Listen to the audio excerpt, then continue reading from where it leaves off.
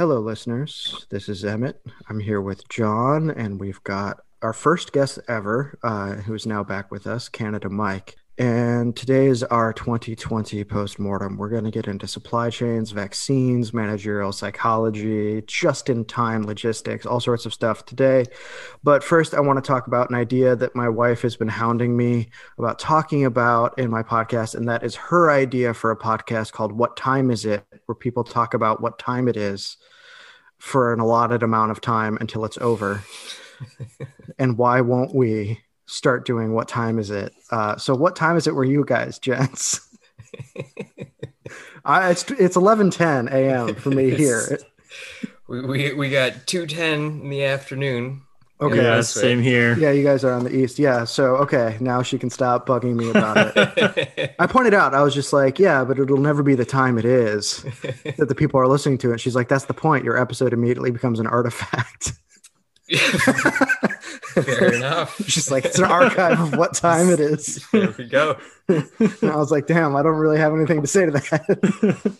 It's also raining here, just for archival purposes. What weather is it? Yeah. What weather? Sunny and like a cool 55 Fahrenheit. Nice. Yeah. Nice. Did you guys come here for a fucking fire episode? This is how it starts. All right. Yeah. All right. Okay. So I think we should just start with like first impressions of the year. I'll jump in first. I don't remember what the first 2 months of 2020 were like. It's like they just got lopped off. Then when this all broke out, I wrote a couple pieces as the virus was starting to spread. And I was being tasked with looking at supply chain stuff for my job. I've talked about this on the show several times, but to me, what was revealing about this year was that if you paid close attention, you started to develop some sense of history. And that's what changed for me this year, is that in a way that I have difficulty describing, I started to feel woven into a tapestry of history.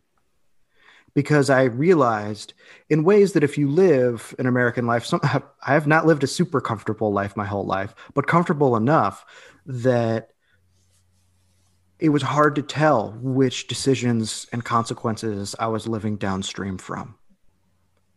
But the way this year shook out, that became impossible to ignore. And so easier to understand, easier to feel. And that jarred me out of the sort of default mode of disregard for posterity and all sorts of other things that we've talked about on this show.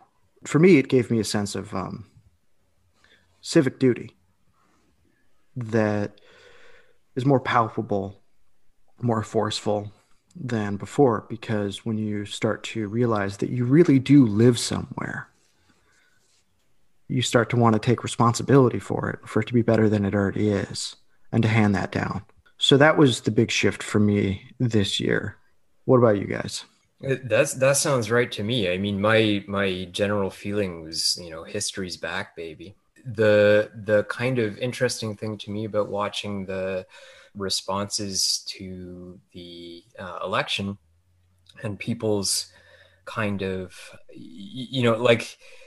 there's this very strong desire, it seems to me, particularly on the liberal, left, quote unquote, to just like return to normalcy, return to the end of history, right? And to just be like, look, this is the politics of all of these people, of all of the Trump voters, do not matter anymore. And, they matter for those 4 years. And now we can just sweep that under the rug. And the end of history is back. The Bush, Clinton, Obama hegemonic approach to empire is back. And we can just like kind of resume life as normal. And to me, I mean, that just seems like totally insane, right? Like that's the opposite of what I got from this year anyway. So yeah, just posting pics of Francis Fukuyama being like, feel like pure shit, just want him back. Yeah. Yeah, I remember, I feel like I heard about the coming crisis pretty early because I know people from China, so I was getting the like WeChat stuff earlier. And once you saw what was taking place and what was happening, it felt like I forget what movie it was, like maybe 2012, one of those disaster movies where the trailer for it was just a Buddhist monk like running up to the top of a tower and ringing a bell as like a huge tidal wave is just like coming down over the monastery, which is on a mountain, like over the mountaintop, about to erase it.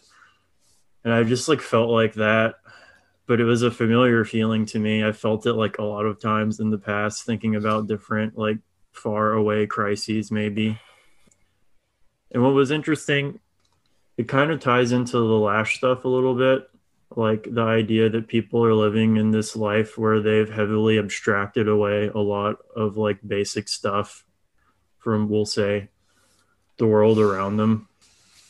I think like what Mike's saying, like everyone just wants to return to normal, but normal is like living in a world where you're not often intruded upon by like negative external forces, which I think we'll probably get into a little bit in this episode.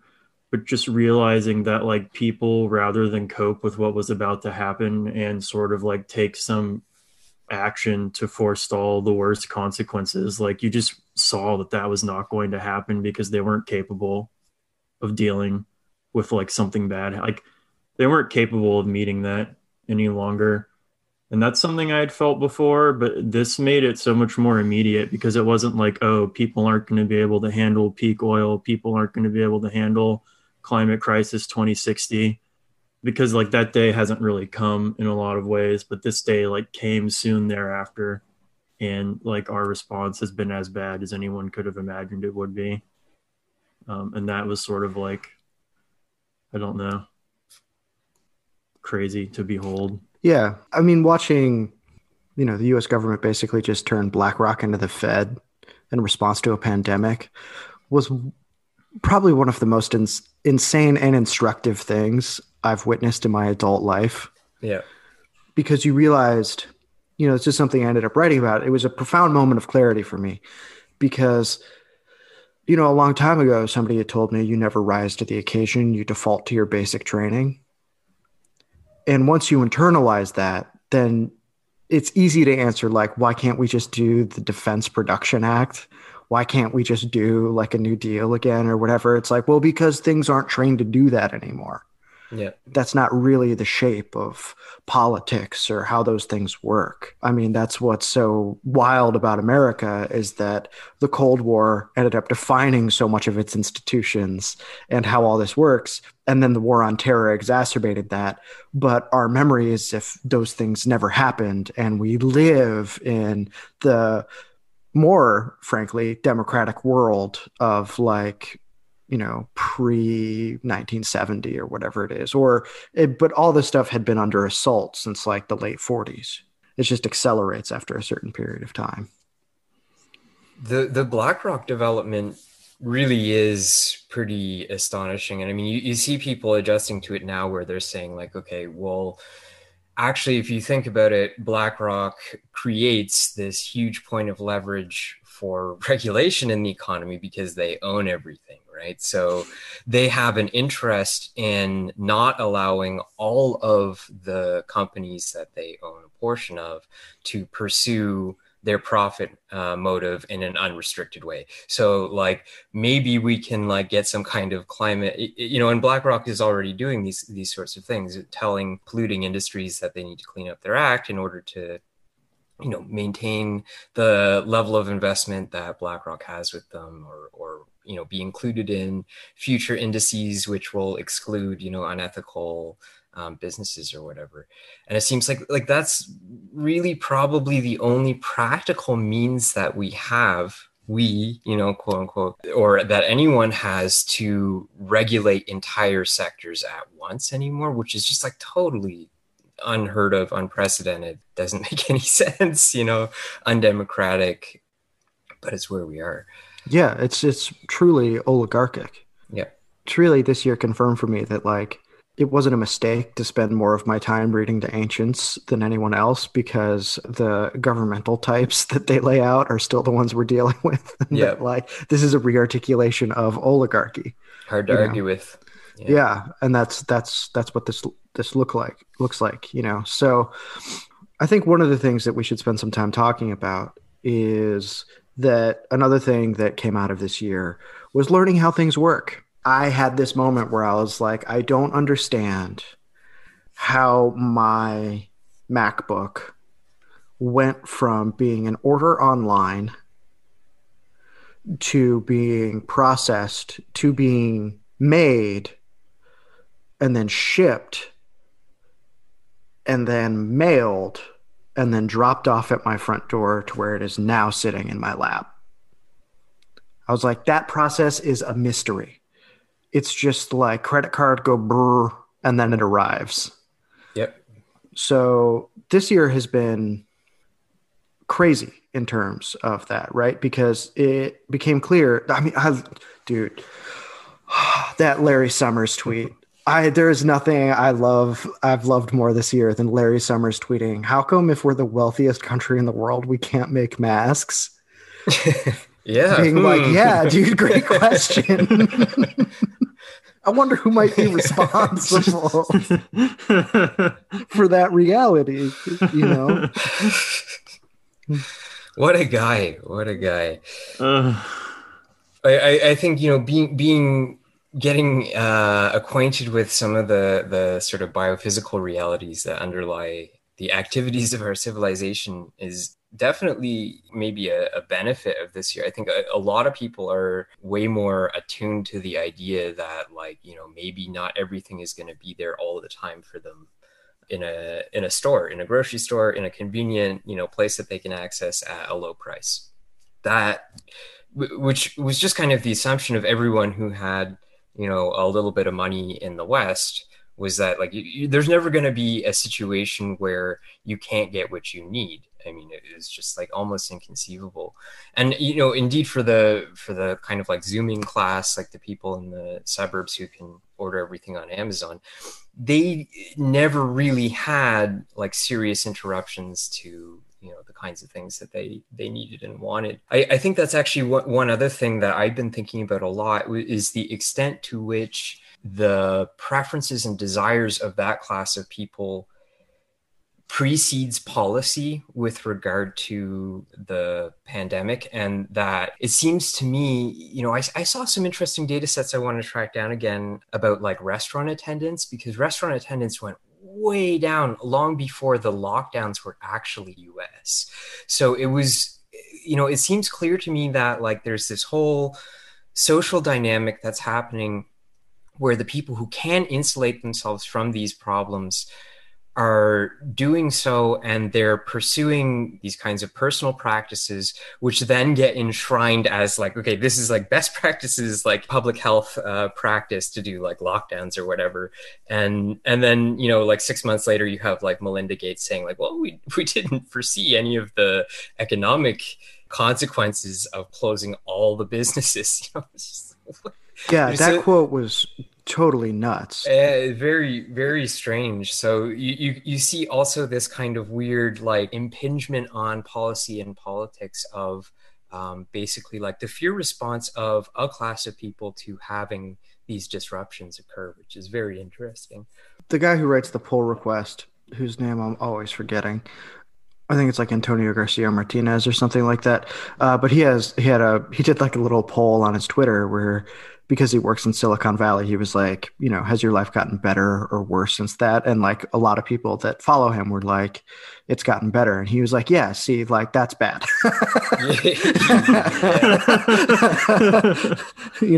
That's not, there's a huge disconnect here between these groups of people. I mean, Mike, when we were chatting a few weeks ago, you said the worst thing about this year was that the comfortable people became convinced that everything's okay. Yeah. Which is astounding. It's astounding to watch happen. And the first lockdown, I was okay, we didn't know what it was. It just seemed like a necessary precaution.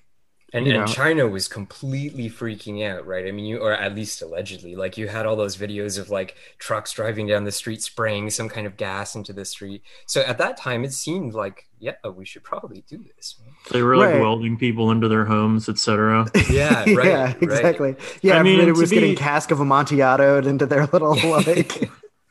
other countries sort of did this to like great effect, we can say, but they started with travel bans. Yeah, That probably even to more effect than the lockdown, who knows? But yeah, places like Australia, New Zealand, Taiwan, etc. So they're having resurgences now, but they've been living life almost as normal while we've kind of been moving from crisis to crisis, fire to fire.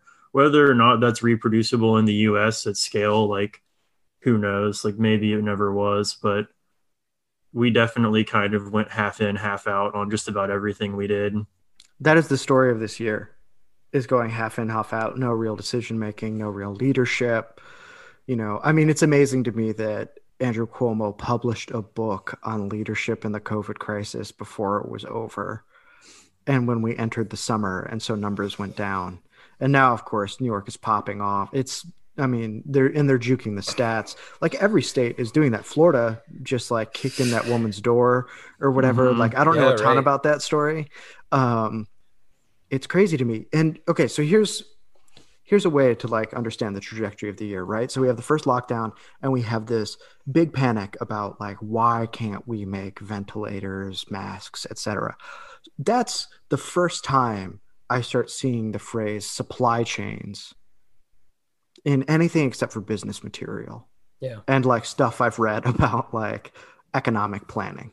That's the yeah, first time I start seeing stuff in the everyday news. And there seems to be this disconnect where people are like, well, supply chains are a problem, but we need to be able to make this, but we can't do like hard nationalism or whatever. And it's like, okay, like you can't have all of this. yeah, Like you're going to have to like pick some. And the other thing is like, there are a couple reasons like why you just can't do, oh, we'll just like do our temporary command economy like we did in World War II or the Depression or whatever.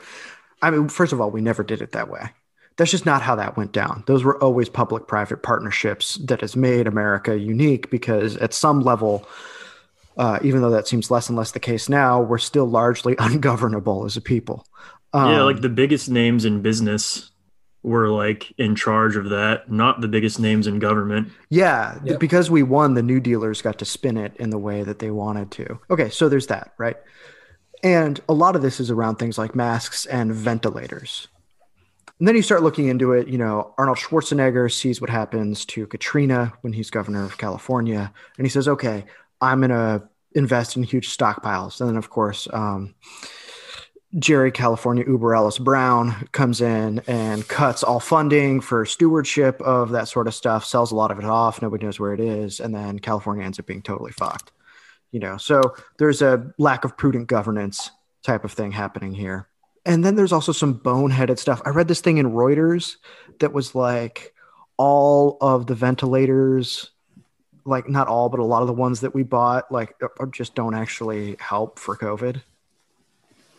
Like that's just not it. And then a ProPublica piece about how like all the shit we bought from Philips was like way overpriced and cost us $500 million. And I yeah. was like, okay, so there seems to be like no one who actually gives a shit that's like making any decisions here. And also there are just structural conditions to where it's impossible to give a shit. Yeah, I mean, I think that's all true, and I mean, there might even be a further complication where the kinds of things that we think we need, those ideas are being seeded and inculcated by personnel who maybe don't actually know. Like, in other words, they haven't done any kind of analysis of what would be the most effective investment as a response. So that, for instance, in Germany, ventilator use for COVID is now quite rare because they find that it makes things worse. Like if you have a hypoxic patient come in, and they're calling them like happy hypoxics now. Like the traditional response was, okay, this person has low oxygen, they need to be ventilated before they die, right? And now it's kind of like, well, just leave them. They're okay as long as they can, eat and talk. They're fine. They'll recover. And it's entirely possible that, a large number of the deaths in places like Italy were due to this kind of reflexive, ingrained response where it's like, just get all of these patients on ventilators, and then they weren't coming out of comas. So it's very difficult even to be certain, whether or not this was the appropriate response to begin with, right? And you can't necessarily fault clinicians for that. It's not really their job to do these kinds of like large scale tech, but whose job is it, right? Because it doesn't seem like it's anyone's. I was just like, God damn, like everybody's been telling me that the experts have been running shit for so long, and like none of them fucking know anything. Right. Or their knowledge is so siloed and so specific and so conditioned on their self-interest that it's irrelevant that they're an expert, because what they're really doing is telling you, what their particular occupational class's preferences are. Yeah, it reminds me so much of when we were talking before about, well, like the basic function of the suburb being basically to make sure that the world stays out of sight in so many ways. Yeah. And like if you live in a suburb, you don't have to see a lot of things, even though your living conditions are really contingent upon the fact that like 5 miles that way, there's a place where the cops don't go. A cordon sanitaire around that like area so that nothing comes out into where you, but so these things are all set up so that you live a life in which you don't see a lot of things. And I was thinking so much, I was just reading about a bunch of plagues in like pre-modern Korea, and the bodies are piled like sky high outside of the city gates. And it's like, yeah, if that was what you had to look at every day, you'd have a much different impression of the world you lived in than the one you have where like nothing has changed. Walmart is still packed. Like nothing about your world is different. There's just like an invisible thing is happening and people in the media are telling you about it. And so I like the word siloed because I think even like regular people are somewhat siloed in this condition where the only way they can get access to like what the world around them is like is from the media. And the people who like dominate the media narratives or like feed you what you're supposed to know are these exact people who are basically, we could say maybe uncharitably somewhat, or entirely operating on their like class self-interest. And so if you're not fully equipped to like look into things all the time and pull apart what you're hearing and look into it yourself and try and figure out what's going on, all you can do is just sort of be fed stuff that you're then supposed to regurgitate as like the mass. And then that becomes public opinion, pretty classic stuff. But like once you look at it from the outside, it just seems like this completely deranged feedback loop. Well, especially because the presidential election was going. I mean, true. Yeah. That's amazing that this happened during an election year in the US. It's hard for me to fully process the gravity of that, because I think it would have been a lot different in literally, even in a, midterm, it would have been a lot different. And so there's this moment where we're all like, well, maybe we can just jetpack back to the 30s and like renegotiate all of these structures, even though that's not how anything works anymore. And it didn't even work then how we think it does now. And this idea that there was going to be any sort of real state leadership or something like that for doing it. And also like the fact that people just can't really get real with the pragmatics. Here's a good example. The travel bans that we talked about earlier. I remember everybody was like, Trump is racist for doing the travel bans. And I was like, are you fucking kidding me? Yep. Like, you're racist for doing a travel ban from a hot zone. From a hot zone, from the country of origin of this thing? Like, what does that even mean? Like, also, all those papers and stuff were, being like, coronavirus isn't that big a deal. Don't worry about it. Yeah. For a while. So the rate at which things got memory hold or like weren't part of it, I mean, it was changing every single day. I mean, that's, not to say that the Trump admin handled anything correctly, which they didn't. I mean, the governors like trying to outbid each other for masks is one of the most tragic things I've seen, to be honest. Like is such a failure to run a society at a mass scale. So everybody was basically begging for these like miracle cures, right? Yep. Now they're begging for the actual cure, which is the vaccine. But everybody seems to have forgotten the basic lessons at the beginning of the outbreak, which is that these things don't just pop out of the ether and into your doctor's office. Right. As there is, in fact, a whole process. So, Mike, I was wondering, I know that you have a lot of technical expertise on this, or at least some knowledge about it. If you could sort of like walk us through what the problems are going to be, like stem to stern with the vaccine. Sure. So I put together a few notes because this is something that we were talking about really over the last week, and this is something that started to become apparent to me, that manufacturing supply chain issues are going to be a significant problem in the biopharmaceutical space. Probably a couple of years ago, when I started to hear a lot about single-use systems. And so I wanted to talk to you guys about single-use systems. I think this is something that's really interesting in this context. I know for this podcast, we want to have kind of a long view, and I think we can treat this as a specific instance of thinking about technological suites. So we can think of a society as having a technological suite which comprises the whole range of like physical capital, manufacturing processes, logistical methods, engineering practices, scientific discourses, that whole structure which is available to that society to produce goods or do whatever it needs to do.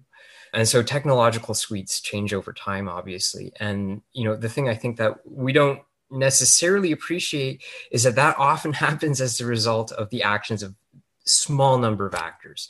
Like, we're talking about a few managers can really change the way that technology works in our society because of corporate structures, basically. So that is significant to us if we're taking a long view, because, if we know anything about history, we know that in some cases, parts of these technological suites can just become totally inaccessible for millennia. Right? Like, Roman concrete doesn't come back until like recently, if at all. I mean, people think they've characterized it now, but obviously even like very sophisticated, successive societies don't necessarily have access to things that have been lost, that practices that are no longer practiced, right? And so, these issues are kind of like almost intrinsically political.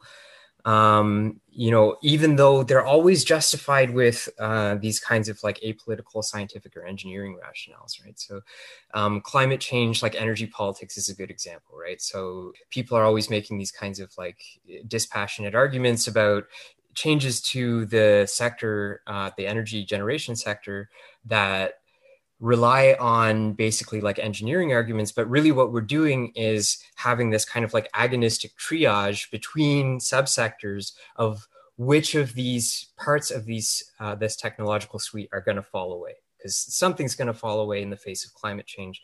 The question is how do we mediate that? And what are the processes? What are the political and managerial and other kinds? But that's a very sort of like public example.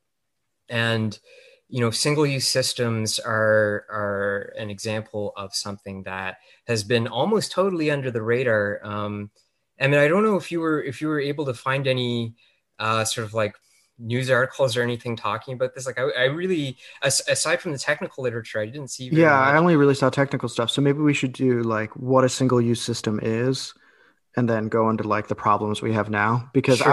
I wasn't even used to that language when you sent me the couple things we had about it.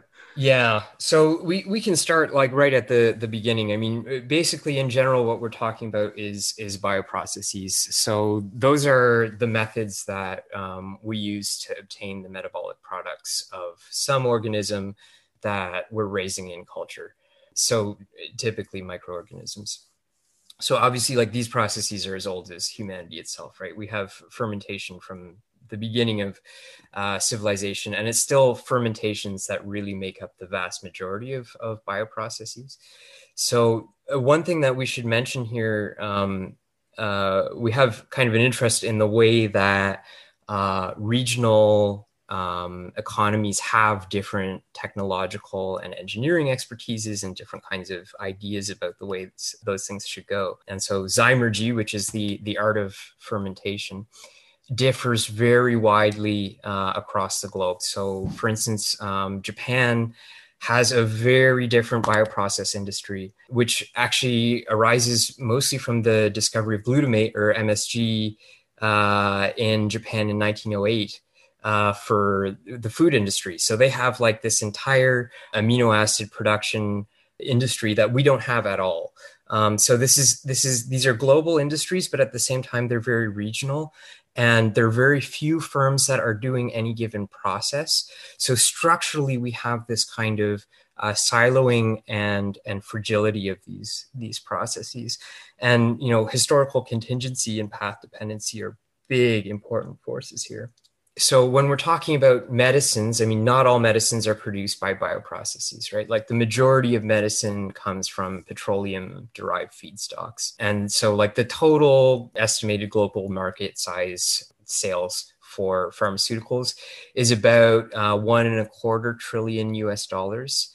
And so maybe 300 billion of that approximately is biopharmaceuticals specifically. So the products of these bioprocesses, of fermentations and other. So that'll include like vaccines and stuff like that. Exactly. But, that biopharmaceutical segment is expanding extremely rapidly. A very rapidly growing segment of that 300 billion is also now being produced using single-use systems. So there is definitely a technological suite kind of reconfiguration happening here. And that's being led in the main by major transnational pharmaceutical manufacturers. Right. So a single-use system is basically just going to be, I mean, for a shorthand, we might call it like disposable versus reusable. That's right. That's single-use just means disposable. You use it. That's just done means now. Disposable, yeah. So let's just mention something about the vaccines, and then we'll talk about like what kind of capital goes into bioprocesses. But so vaccines themselves are actually like really not that important to most pharmaceutical companies. So maybe 50 of the 300 billion of those biopharmaceuticals are vaccines. And like that's basically just because of administration, right? Like drugs you sell to someone over and over and over, they always continue to take it. A vaccine, a good vaccine, you sell once, right? Or maybe 2 doses. So as Chris Rock said, there ain't no money in the cure. That's it. It's literally like, and because they have to be administered widely, they have to be cheap, right? You're not talking about a sick person who's desperate. It's a prophylactic medicine. Everyone needs to be taking it. The doses need to be cheap. So they're not big money makers. COVID is a big exception to this, right? And there's 2 reasons for that. So the flu vaccine is by far the most, or flu vaccines are by far the largest profit centers in the vaccine market. Okay, so like about 8 of the 50 billion in vaccine sales are flu alone. And that's because they have to be repeatedly administered, right? So the vaccine companies love flu vaccines, and COVID is going to be similar. Okay, COVID is not going to be a one and done vaccine. People are going to need minimally boosters, and most likely it's going to be a flu type situation where you need a shot every 4, 6, if you're lucky, 9 months. Okay, so this is potentially an enormous profit center. And this is like the top level of development right now. These are the premier development programs. All of the effort is going into them. All of the new technology is going into them, which means single-use systems. So the vast majority of these COVID development projects, and the COVID market could be enormous. It depends on what vaccines end up being used and what their dosing schedules are. But that entire market is really being dominated by single-use processes right now. So that's why these are important in general and to COVID specifically. Okay, yeah. So single use is about disposability, right? So traditional bioprocesses, if you're doing anything at scale, so like more than 500 liters, let's say 100 gallons, 125 gallons, in like any industrial plant up to maybe 10 years ago, you would have been using a big stainless steel fermenter. Okay, so if you've seen a brewery, you know what I'm talking about, right? Like you have a big cylindrical vessel. It's got hard piped stainless lines that come into it for water, for gas, for whatever else you need in there. They're big pieces of fixed capital. I'm just thinking about there's a cutaway to Moe eating breakfast in The Simpsons, and he's eating from a bowl of penicillios.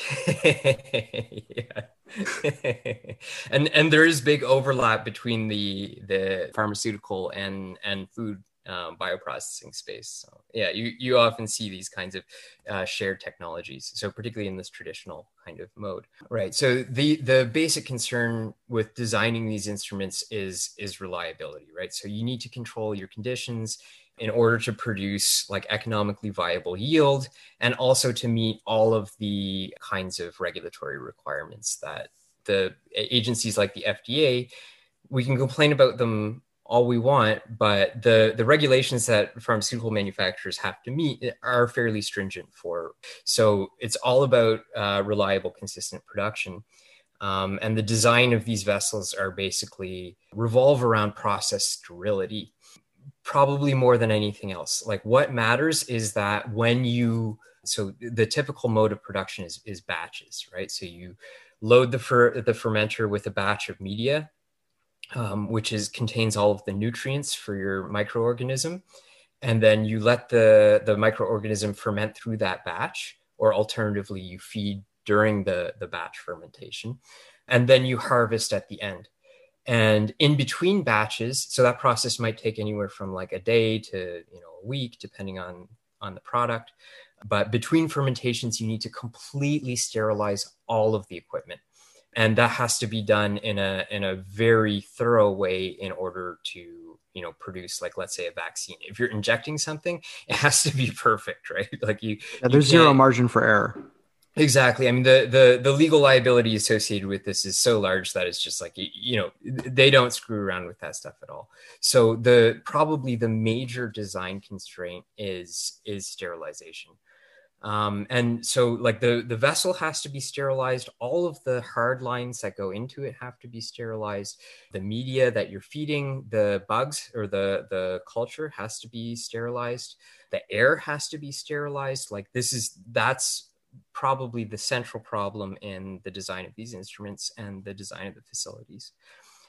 So if you have a whole bunch of these like fixed pieces of capital, right? You have a collection of stainless vessels that are going to be repeatedly used to grow similar cultures in these hard piped installations. You basically want to sterilize them in one go with steam. So the most convenient way to do this is to site them, all of these vessels together, have all of the pipes, the vessels, everything accessible to a superheated steam system. Okay, and so that is usually called sterilize in place, or SIP. And so disposable systems are really the alternative to this. So SIP, I mean, the reason that you might want an alternative is because you have to generate steam in your manufacturing facility, right? So you need all of the associated piping, you need all of the equipment. It's extremely energy intensive, it's water intensive. There are problems doing this. And ultimately, it tends to be one of, if not the major costs of doing a fermentation. So particularly if you have a quick process, you have something that's turning over in a day. If you're doing a batch a day and you need to sterilize at night between your batches, almost all of your process cost is going to be the heat and the water associated with sterilization. So that's right. And so to put that in context with the other things you said, we already have an industry where there is actually not a lot of money to be made. Right. These things need to be done at scale. So that means that the upfront cost of doing something that is already not very profitable becomes more and more difficult in a production system that has zero margin for error. Yeah. So that's, I think, a good way to encapsulate the incentives for saying, I want to do single use. Yeah, suddenly all the overhead is just like gone. Yeah, it's hidden somewhere else, right? Yeah. Because I think what we're about to get into is that for these firms that are like, I want to go single use, what they're really saying is, in so much of decentralizing a supply chain issue or something like that, you're saying that's going to be someone else's problem, either up or downstream from me. Yeah. Right. So you're talking about spreading responsibility across such a wide field that no one is particularly noticeably responsible for a high consequence good. Yeah, no, that's right on, and that's one of the significant consequences of this. But you guys can see, I mean, like immediately you see what the appeal is, right? Like this, you can feel the business case, right? Like, oh yeah, like if I presented this at a meeting, people would be really happy, and like indeed, that's the rationale is like it's tasty, right? Like it's present for the kind of like business logic that we're used to engaging in this society. And let's say you're building a new facility, right? If you're building a new facility to manufacture a drug, which isn't done all that often, but still happens sometimes now, if you're doing it with traditional stainless fermentation vessels, you're talking about a third of the cost of the facility will be the equipment. And about a sixth of the cost of the facility on top of that is going to be the equipment installation. So this is like really significant capital cost, right? And the other thing is that from a regulatory perspective, a bioprocess, anything that is making a drug particularly has to be locked down for regulators. You're not going to be retooling this stuff in general. Like when you are building your plant, you've already gone to the regulators and told them what your process is going to be. And if you make any changes, it may result in the decertification of your product, and you have to go recertify and do all of these things. So this is fixed capital, and it's typically customized for the process, and it's not fungible. It's not interchangeable. It's not easy to change to another process or anything. You see this kind of overall fixed logic with There's a clear business case to move into like one and done. And that's what we by and large do, correct? By one and done, what do you mean? The disposable process. Yeah. So I mean, the disposability is supposed to address basically like all of that stuff, right? Like it's supposed to just kind of like remove all of that stuff. And there is a business case. Well, we'll get into that. Let's talk about the just in time. Yeah, exactly. So you want to do JIT now, and then we'll pivot back to what are going to be the material problems with SUS. Okay, cool. So let's do just in time. Yeah. So, I mean, bioprocess design in general, like it's conducted under the same kind of like managerial ideological framework as like broiler chickens in a concentrated feed operation, right? Like these are pretty kind of like, so the organism itself is like mostly irrelevant in this kind of like conception of processing feedstocks to the metabolic products. Like you might select an organism for higher productivity, but like most of what bioprocess design revolves around is the equipment and optimizing the parameters of the fermentation process and of product recovery. So there's a lot of emphasis on that kind of like physical or engineering development, even if like actual formal modeling is still pretty rare. But you can see how if we're focused on like the physical plant and we're focused on the parameters of the process, and this is like very fertile ground for like the automotive organizational ideologies or social technologies, whatever you want to call them, of the 1970s, 1980s coming straight out of Japan to take hold in the pharmaceutical industry, right? So we see those Japanese influence kind of like automotive production, quality control systems spreading really rapidly into the pharmaceutical space. So like Lean, Six Sigma are still like really common today.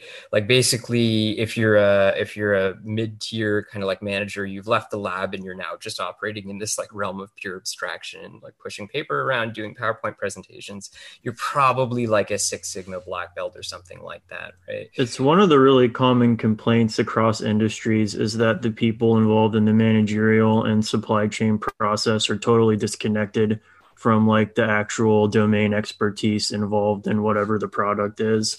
So they see things pretty much as like interchangeable units that they just need to deal with in some way. And They don't understand how those units plug into the process in a real physical way. And so if you go on LinkedIn, I'm sure you could figure out what I mean pretty quickly. Watching these people talk to each other. Right. It's expertise without expertise. I think one of the things that clarifies this for me is when we're talking about this, when we're talking about Kanban, just in time, or, what is Six Sigma, all these things, the way you want to think about it, listener, is if you're totally unfamiliar with these ideas, it's not the idea of, let's say, you run Ford Automotive in the 1950s. You have stockpiles of everything you need so that you can keep churning out cars. Instead, you don't actually integrate everything into the firm. It's kind of spread out into other contractors and things like that. And the inventory you need arrives with simultaneity at the time you need to make it. So everything is flowing in this allegedly seamless way so that you can keep making cars, but it lowers the cost of having to absorb and maintain and keep an eye on inventory because that is someone else's problem that you contract to do that for you, right? So it doesn't always work exactly in that way, but I think that's a good layman's general picture for how to understand what we're talking about when we're talking about these logistics industry stuff. And in a really similar way to the single use stuff, there is a lot of reason to do it. There are great business cases to be made for this saves us a lot of money and the foreseeable problems are not that bad. And I think it starts in a more limited domain where it's all my suppliers are not that far from me and we have really deep relationships. So this works pretty well because I'm Toyota, versus my suppliers halfway across the world. They're the only one that exists. And if something happens to them, I'm just not going to think about what I do next, which I feel like is kind of where we're finding ourselves now. Mm-hmm. And there's also a labor thing that went into this, right? Absolutely. You can find people to make this stuff where they can't unionize or fight for wages or stuff like that, which lowers your, upfront costs compared to what you're dealing with in a more developed and unionized country. And that can't be neglected in the pharmaceutical space. I mean, we sometimes think about it, maybe it's useful just to offer a brief sketch. So typically, a bioprocess is going to be operated by technicians. And these are people who, like in Canada, it'd be kind of like you're making $50,000 a year, you have a bachelor's degree, and you're babysitting a sophisticated instrument, and you are pushing the buttons, right? That's in the R&D space. I don't mean to denigrate that at all. In the R&D space, that's a very skilled position. And in industrial affairs, I mean, it's a little bit more monotonous, but it's still, this is high skilled work. But, to the upper managers, these are people who it's well, couldn't we just automate all this stuff? Do we really need these people? And can't we just site a robot plant, somewhere in the middle of China or something like that? And so this is all part of that thinking, right? As John said, I mean, many of these people are very disconnected from the actual operations of their firms, particularly from the R&D side. And, I think probably the supply chain people in these firms, even the ones that are not involved in operations, nonetheless have been leery. To their credit, they have been leery of these technologies, and they have been saying this will inevitably result in some problems, right? And I think, I sent Emmett and John an article. Maybe we can kind of post that in the show notes or something. Mm-hmm. It'll go in the bid. We'll try to put as many sources in the bid as we can. Yeah. And so that had an interview with a series of supply chain managers from all of the major kind of suppliers in this space. And, they're optimistic, but there's a certain kind of there are challenges, and when you get that kind of language in a PR, front facing, corporate document, those people think that there are problems, right? If they're willing to say that in public. So I think we've done a good job characterizing what just in time is, et cetera, et cetera. And we've walked through what a more centralized, sterilize it overnight, stainless steel batch process is going to look like. So single use, we've said, spreads this stuff out over a way, but it runs into some of the same problems that we've talked about in terms of local idiosyncrasies and stuff like that. What you need to do this are highly sophisticated plastics that are molded in specific ways by different suppliers all over the world that fit into different regulatory regimes and different local expectations of what these fermentation processes are supposed to be. In other words, none of this is standardized anywhere. And then it's all supposed to be consolidated on site by firms that exist within their own municipalities under their own regulatory regimes that have varied levels of skills and experience in assimilating all of these sophisticated plastics to then put together a vaccine that needs to be put into a cold chain supply system, which keeps it at a regulated, auditable temperature over an extended period of time through different regulatory regimes into specific locales that can then house and distribute the vaccines to the people who need them. And if you're thinking to yourself, listener, that's a lot, that's because it is. When we're talking about how this starts to complicate what would be perhaps a more difficult or upfront or expensive stainless steel reusable, not single use version of this. That's exactly what we're seeing. And then if you put to why are all my Amazon orders late to this, you start to understand, or think back to our dumbbells episode. Why can't any of us get dumbbells? Well, they're all made somewhere else. You're starting to see some of the very strange problems that are going to start to arise when Pfizer wants to start rolling this thing out, because at first they were like, it's going to be $1 billion. And then they were like, actually, it's going to be half that. And what we're talking about now is why that is.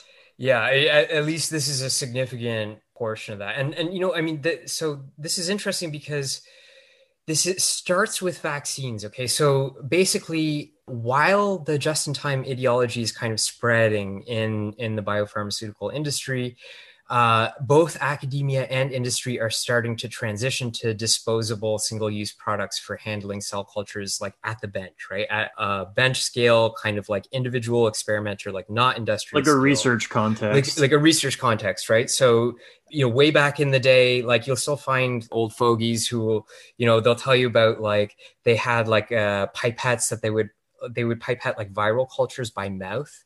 So it was like, you know, if you screwed up, you get a mouthful of your like media full of the virus or whatever you're growing, right? Like they're just horrible stuff, right? So there's good reasons, obviously, at this scale to go to disposables, right? And that, and particularly in the viral space, and the vaccine space, those guys were on single use first.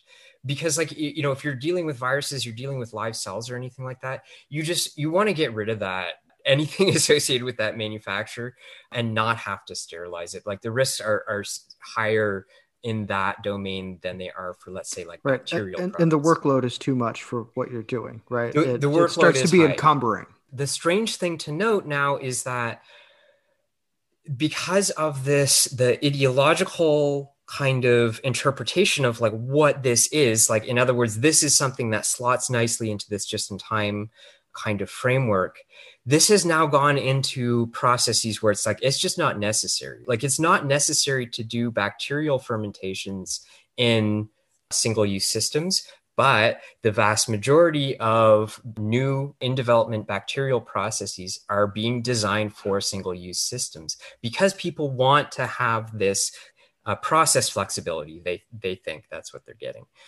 You know, it's not just vaccines, it's everything now. And COVID production pressures are putting pressure on more than one supply chain, in other words, right? Like, and on many, many processes at the same time. Right. You know, so just to add a little bit of thinking to that. So if you guys want to watch or see a quote unquote cool shipping site, it's splash247.com. Yeah. And they will talk about a lot of this stuff and things that go wrong with tankers and things like that. But it's also important to realize that people who work on these boats are getting COVID all the time. It's so like, it lives there too, like in the process of how these things arrive. Yeah. One thing to mention about this is like, the idea that these companies had about how this was going to work is very divorced from reality. It was kind of like, we have infinite timelines on this.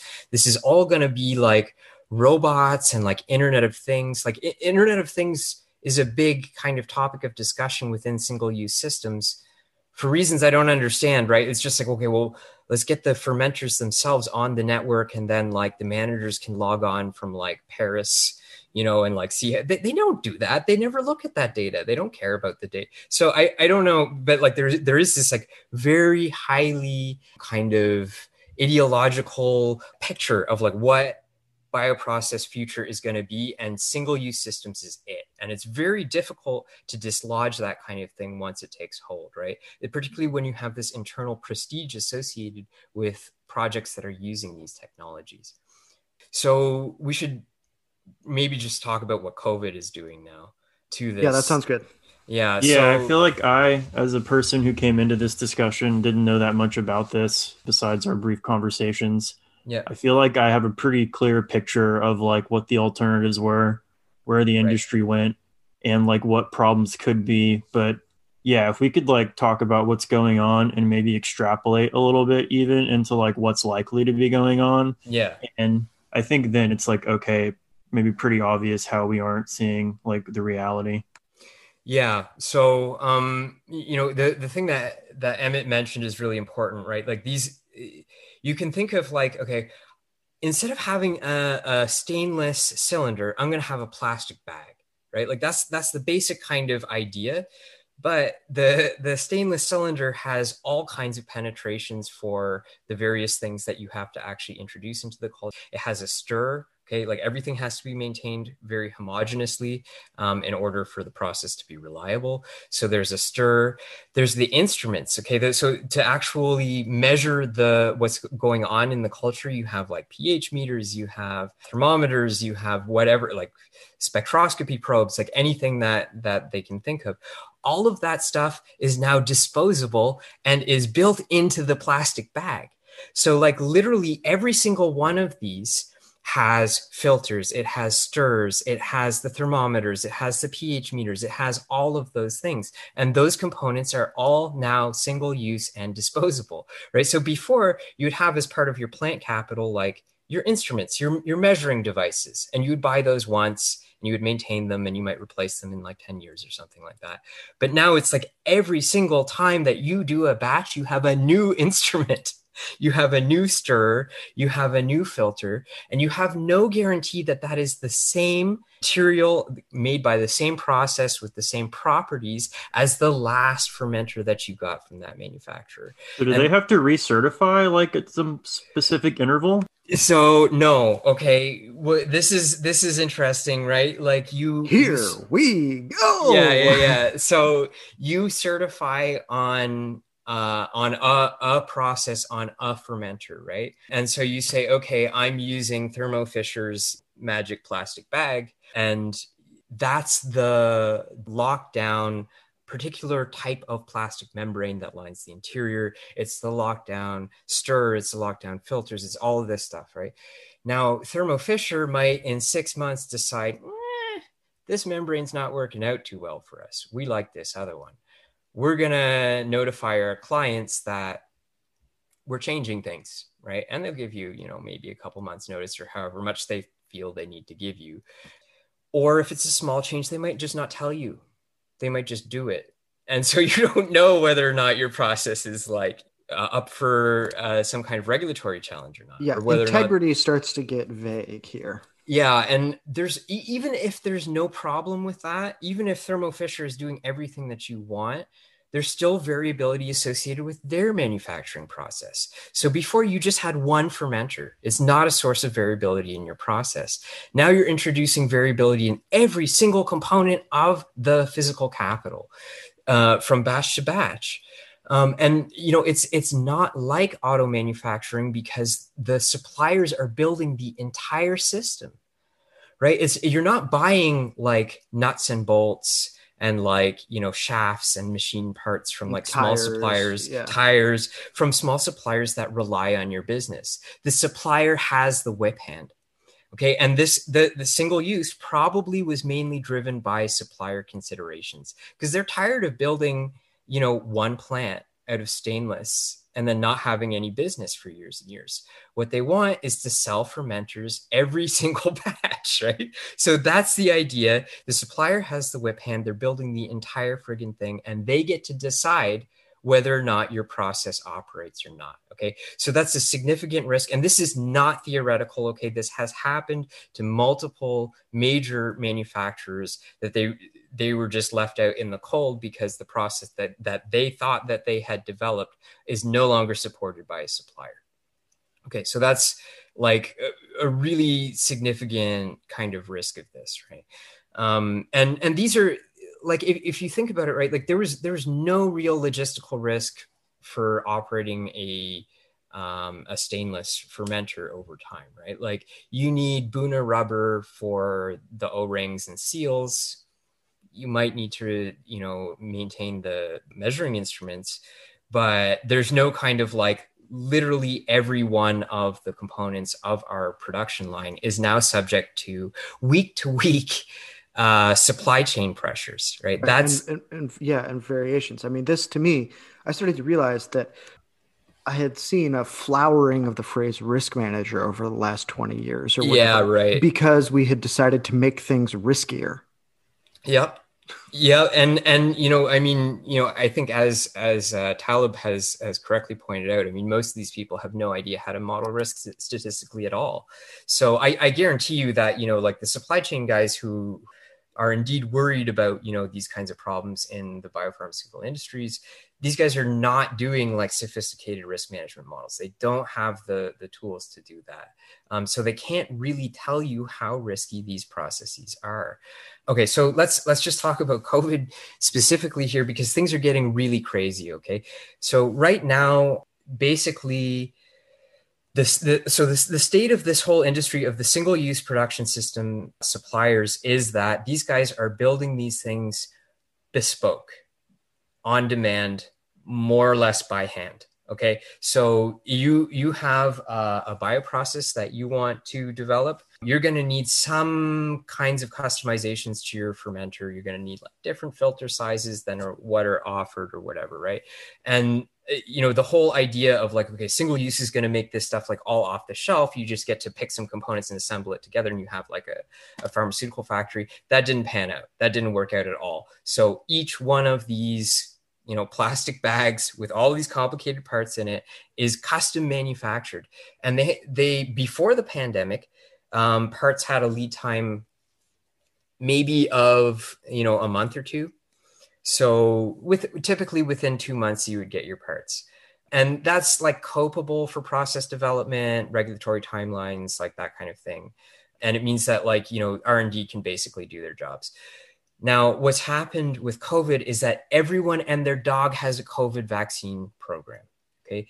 And we're not even talking about production pressures here. Nobody has really scaled up a plant so that it's like producing, billions of vaccines. The pressure on single-use systems that came solely out of everyone and their dog researching a COVID vaccine is such that you cannot get components at all for single-use process development that is not related to COVID, because they're prioritizing COVID, right? So it's probably the case that at least some of the COVID vaccine programs are actually shams, or like kind of industrial espionage programs to actually just like be able to get components to operate existing single-use processes.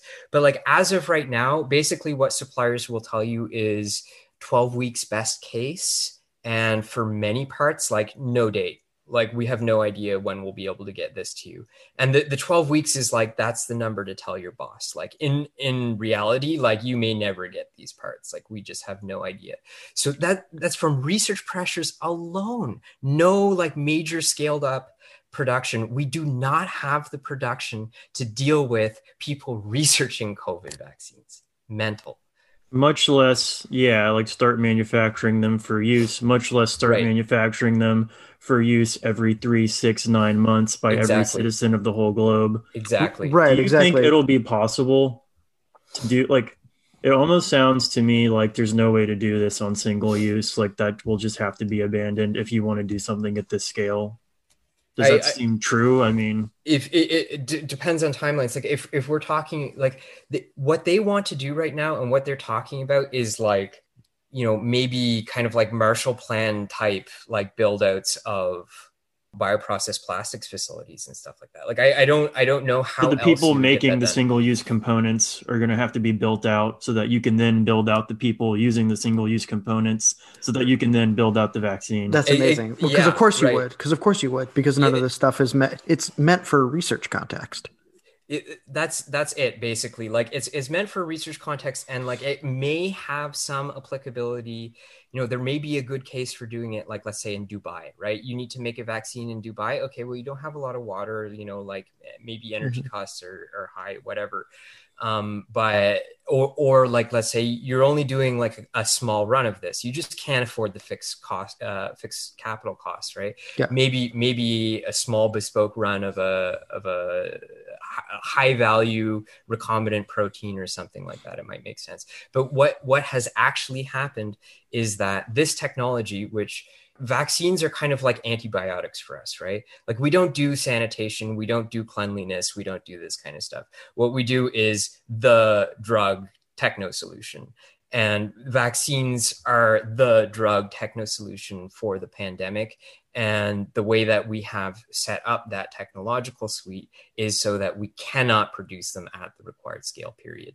Like as of right now, cannot be done. Will take at least a few years to scale up all of that stuff. And that's like, do you really think these people are competent enough to get that done, right? To on a transnational scale, coordinate the scale up of single use components, deal with all of the resulting logistical issues, right? Like they can't even get empty containers back from China now, right? Like there's so many supply chain problems that are just like totally basic. And things are bottlenecking in the Los Angeles port right now, right. like in a bad way. Right. It's like not good. If you have anything perishable, it's a huge problem. Yeah, and there are no stockpiles of any of these components, like because of just in time, as we just said. Nobody stockpiles anything anymore. Yeah, they're all built to order. They're all custom, you know, and you want to do that at a huge scale and have it just in time. Like, I mean, it's just.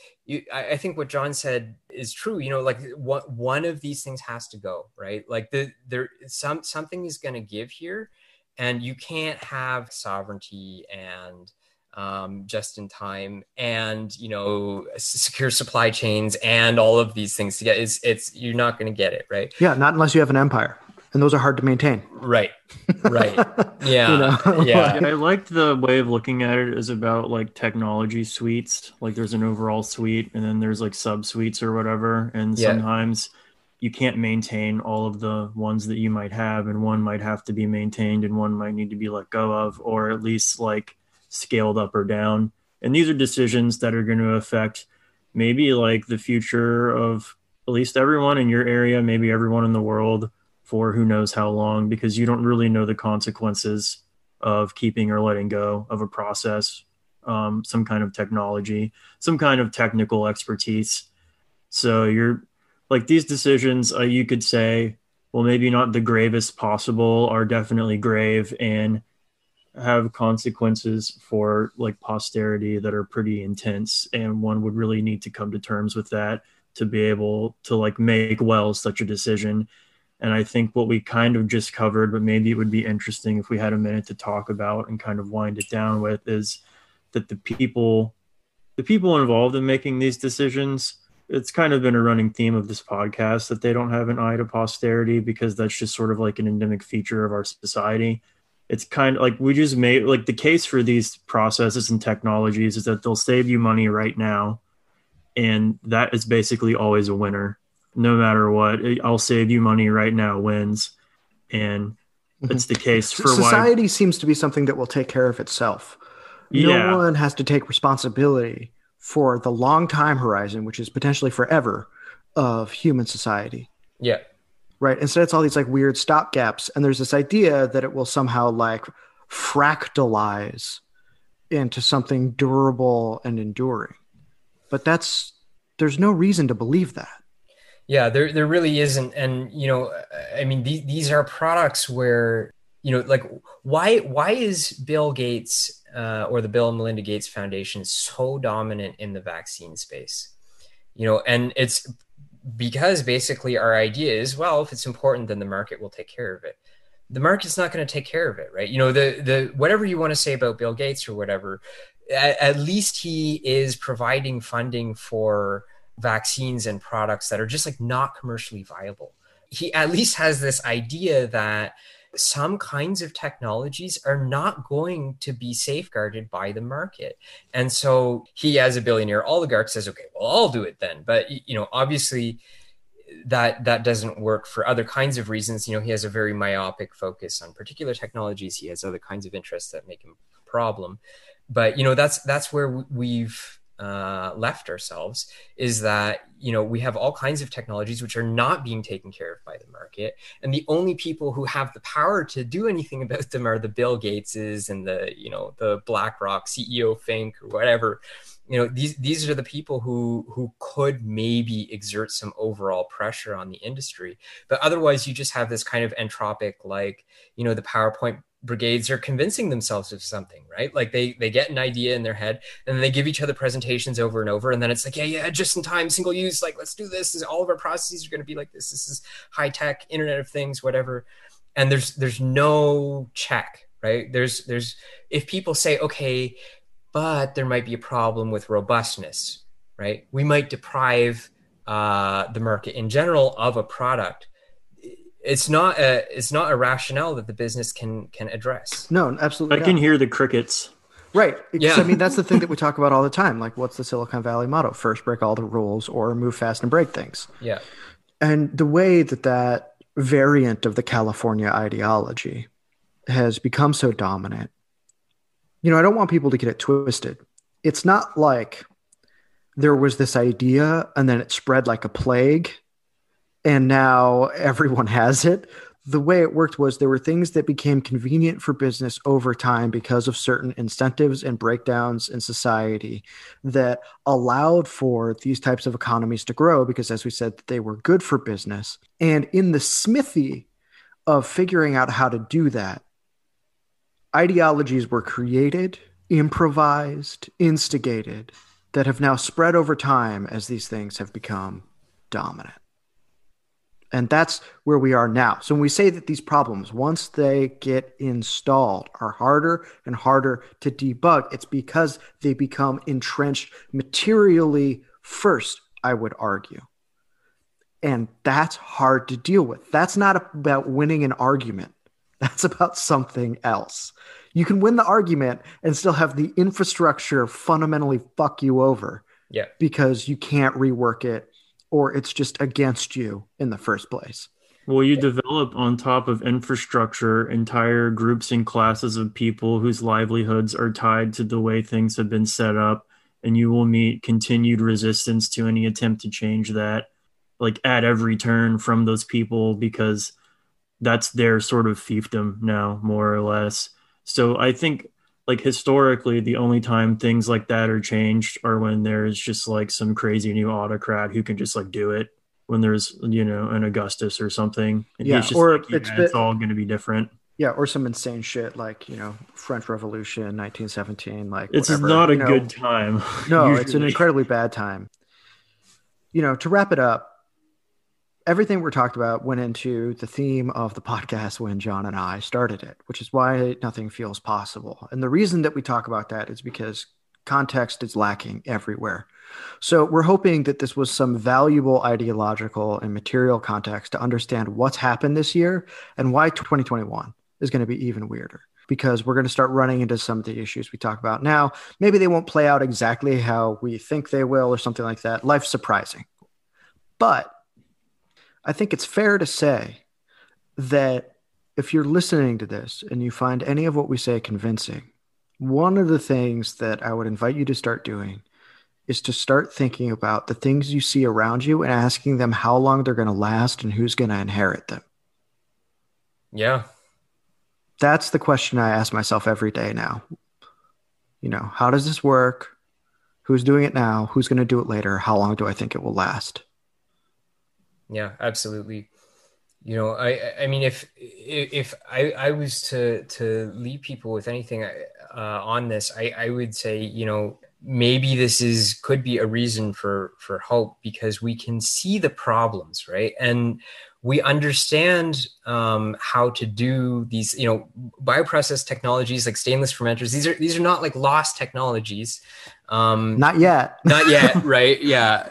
There still are opportunities to do this. And I think like even if we can't win these arguments at a corporate level, like you're never going to be able to convince a CEO that it's a good idea to prioritize process robustness over his flexibility in moving his production facilities from country to country. Yeah. And you especially won't convince the shareholders. Right.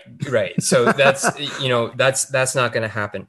At the same time, for things like COVID, where it's an ongoing problem, it's an ongoing kind of like civilizational level challenge, I do think that we are going to see some changes in terms of smaller actors rising to meet these challenges. I think people really are starting to grapple with the idea of like, okay, we need to relocalize some of these supply chains. Some of these things have to be done within North America entirely, right? Like just for us to have any sense of like, okay, we can cope with the next pandemic, which could be worse, right? Like, COVID's not the worst case scenario by a long stretch of the imagination. So, there is hope for this stuff, but it means we have to pay attention to it. We have to be talking about it, and we have to think about it in our daily lives, right? Like how can we organize ourselves around these issues? I think that's a difficult problem, but, if we're aware of them, we at least know that the problem is there. Yeah, I think we're coming out of a time where, well, a lot of this kind of stuff was happening or in its infancy. Like the conversations going on in our two countries were about like abortion or something, which not to say that it's not like an issue, but we had a really narrow focus on a small range of cultural issues from like the 90s forward in terms of what dominated media-led discourse. Meanwhile, a lot of other stuff was happening that like people were not able to involve themselves in any kind of way, so that like if you go to vote for people, this isn't even on the table as like an issue that one side has to have an opinion on and another side has to have another opinion on. It's just like everyone could agree on it and it could be totally somewhere else away from our minds. But I think at least in this context, like it'll become more and more a thing that you have to talk about, and I won't be surprised to see politicians bring it up now when they start running. Stuff like America First turning into like, let's bring some of this stuff home for robustness, for our jobs, for whatever, like, which would be unimaginable in, the Clinton days. There's a piece that just came out in American Affairs about what a policy regime would look like for that. And I think the Hawley-Sanders combo for cutting people extra stimulus checks is going to be more and more, if we're lucky, what the future is going to look like. So listeners, thanks for listening. This is our end of the year recap. We're going to move into 2021 and try to keep things interesting and insightful for you guys as we have been so far. And I want to thank Mike for coming on again.